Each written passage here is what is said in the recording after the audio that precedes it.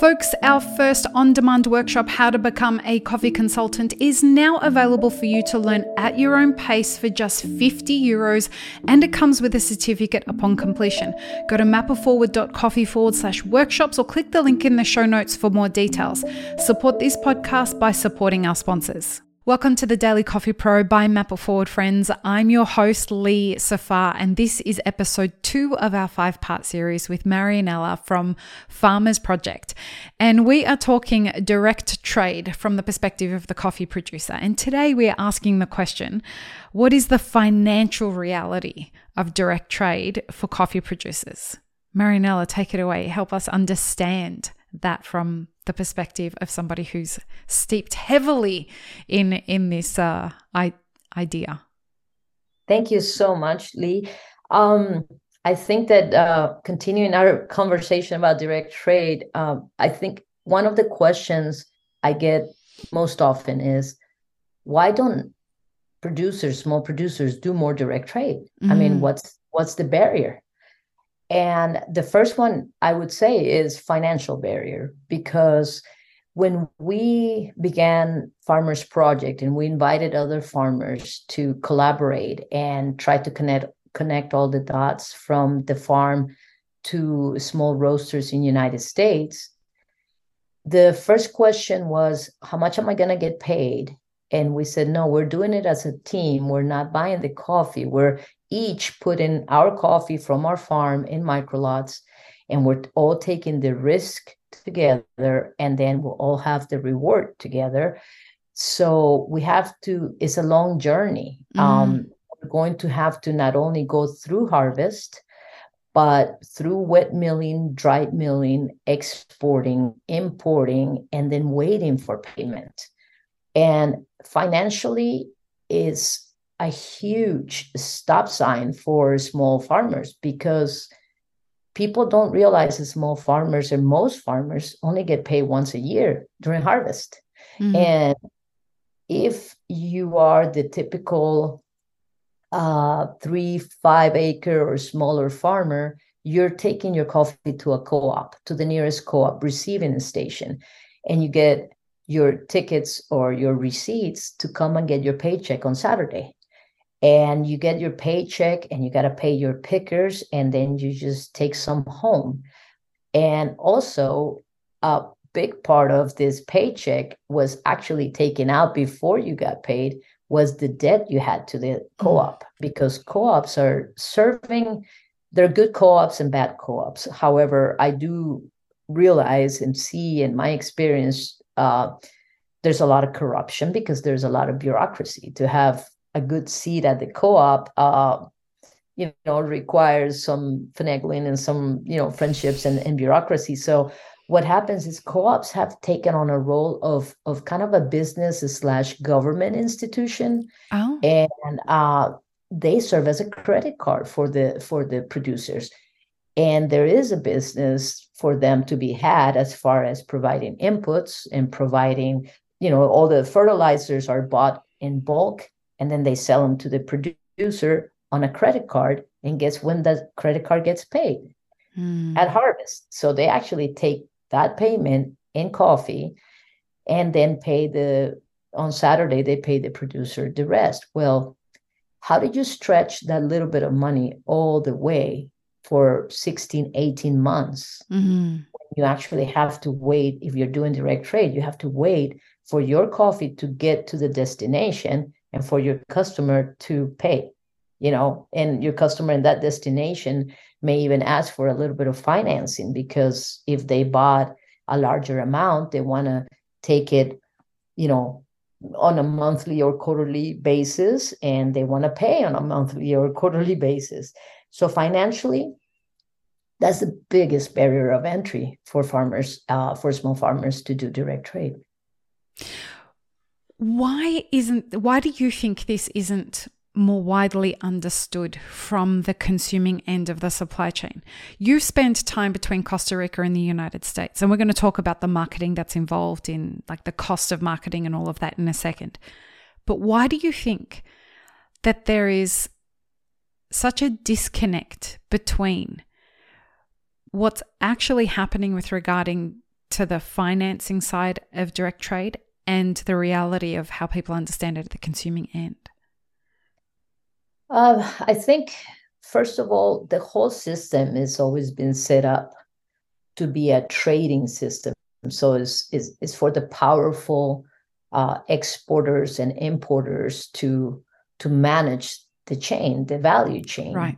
And so there isn't a conversation or a connection between the smaller farmer and the roaster that really wants that traceability right to the farm, because the system has always been set up for volume too, for the C market. And so when you're trying to do microlots, I meet roasters all over the world that really want those amazing microlots, but the roasting community also has a disconnect amongst themselves. They're not collaborating. There aren't co-ops, not very many co-ops in the United States or North America that where roasters get together and say, let's source together with a group of small farmers.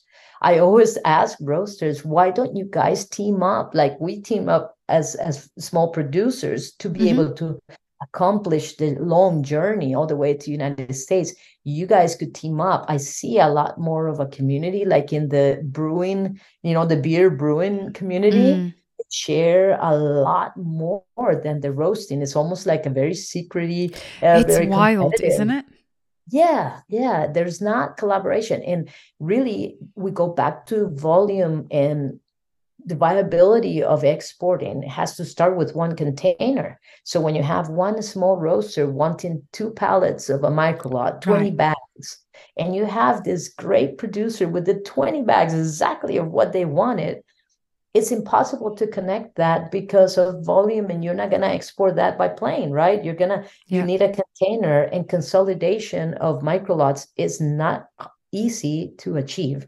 So I think that the challenge is that there's not enough of a channel of communication between the smaller producers and the smaller roasters, and we all tend to rely on those powerhouses and those bigger importers that are doing containers and then telling us it's direct trade, but it's not really direct trade because it went through many layers already from the farmer. The farmer, when my husband and I started, we had many exporters roll out the red carpet for us and say, oh, you're producing amazing coffee and you're doing all these honeys, and oh my God, we got invited to come to their offices. And when we said, no, what we want to achieve is real direct trade, we have already a handful of roasters in the United States willing to pay us direct for our coffee. And they would say, well, we'll facilitate all the logistics. You just give us the list of your customers and we'll pay you right here for your coffee. And we're like, no, that's not direct trade. And that's not what we want to do. Yeah. So, but that's the reality of what's going on the ground, and the difficulty of connecting and being able to source. It starts with, I think, is volume and finances, really, when you look at it. Another part of the financial burden of this is actually the effort that's required when you're doing direct trade to actually go and find buyers for your coffee. That's a huge investment with regards to the commitment of traveling to the United States, being based in the United States, marketing your coffee, going and doing cuppings, finding people. What's that burden like for you as a direct trade producer? Okay, I actually don't see it as a burden. I see it as a privilege. Oh, nice. When my husband and I, after living at the farm and just really doing the farmer life for 4 years in a small farm, we realized we had been burning through our savings faster than we thought. And we finally realized we can't make a living out of a small farm. This is, again, I said from the beginning, we were very naive, right? And we're like, okay, we need to connect with the buyers And we need to figure out a way to get back to United States to be able to bring more buyers to our group and for them to see what we're doing at the farm level. It was very sad for me to be able to, to actually have to tell the farmers from Farmers Project that we were going to have to also live in the United States, and we were not going to be in Costa Rica permanently, but we were going to be going back and forth. And I got very emotional when I told them. I literally cried. I felt like I was abandoning them in a way. And I will never forget that one of the farmers, and it was the first comment I got, and I still get emotional. He said, "Great, now we have an ambassador." Yeah, beautiful. Love that. And silver lining. Yes, that is the role I have taken. It's an honor for me to be their voice. And I see it as a responsibility, as a privilege to just be able to get all these roasters to come to Costa Rica and see each one of our farms and see how we team up and every step of the way, how we do it together. And people are like, wow, you guys are the real thing. How do you do this? And I always go back to it all. The whole foundation is trust. And that's why I can't write a book that says do A to Z and you achieve direct trade, because A is trust.